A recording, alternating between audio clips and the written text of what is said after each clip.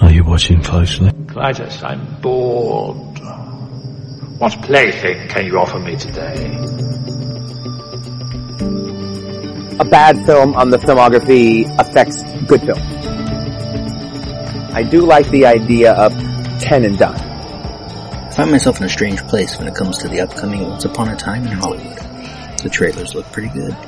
But then there's that fucking super title bullshit that is the 9th film from Quentin Tarantino. Might as well say this film was made by the biggest fucking ego that ever found his way behind a camera. No one cares what number film... No, scratch that. Unfortunately, a bunch of pathetic assholes do care that this is your 9th fucking film, and somehow counting them makes them special.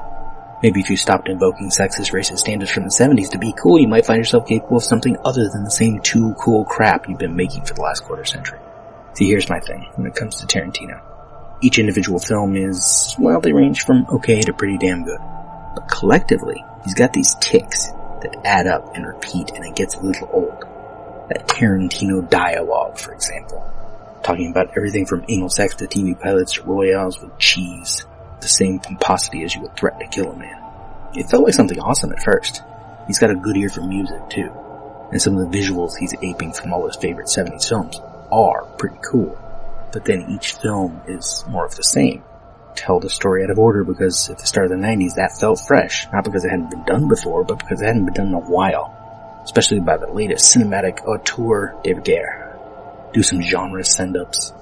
Make movies too bloated for just one sitting and you become something special. Ultra-violence, casual racism, deliberate and obvious sexualization and exploitation, and make sure to cast yourself in your film like all the best assholes do. And then, put a number on it, turn it into some collector's item set. Never mind that all the bros slavering over your shit have already seen them all, probably own them on fucking Blu-ray, and also know but surely understand how that number is blatantly inaccurate.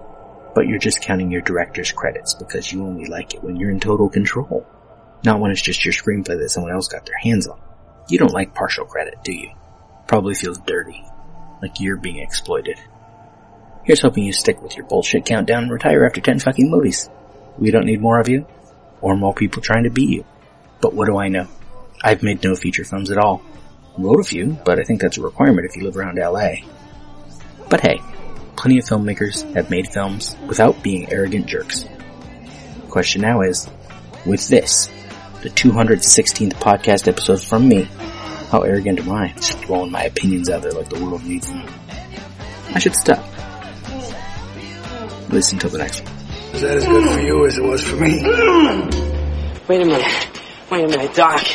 Are you telling me that you built a time machine?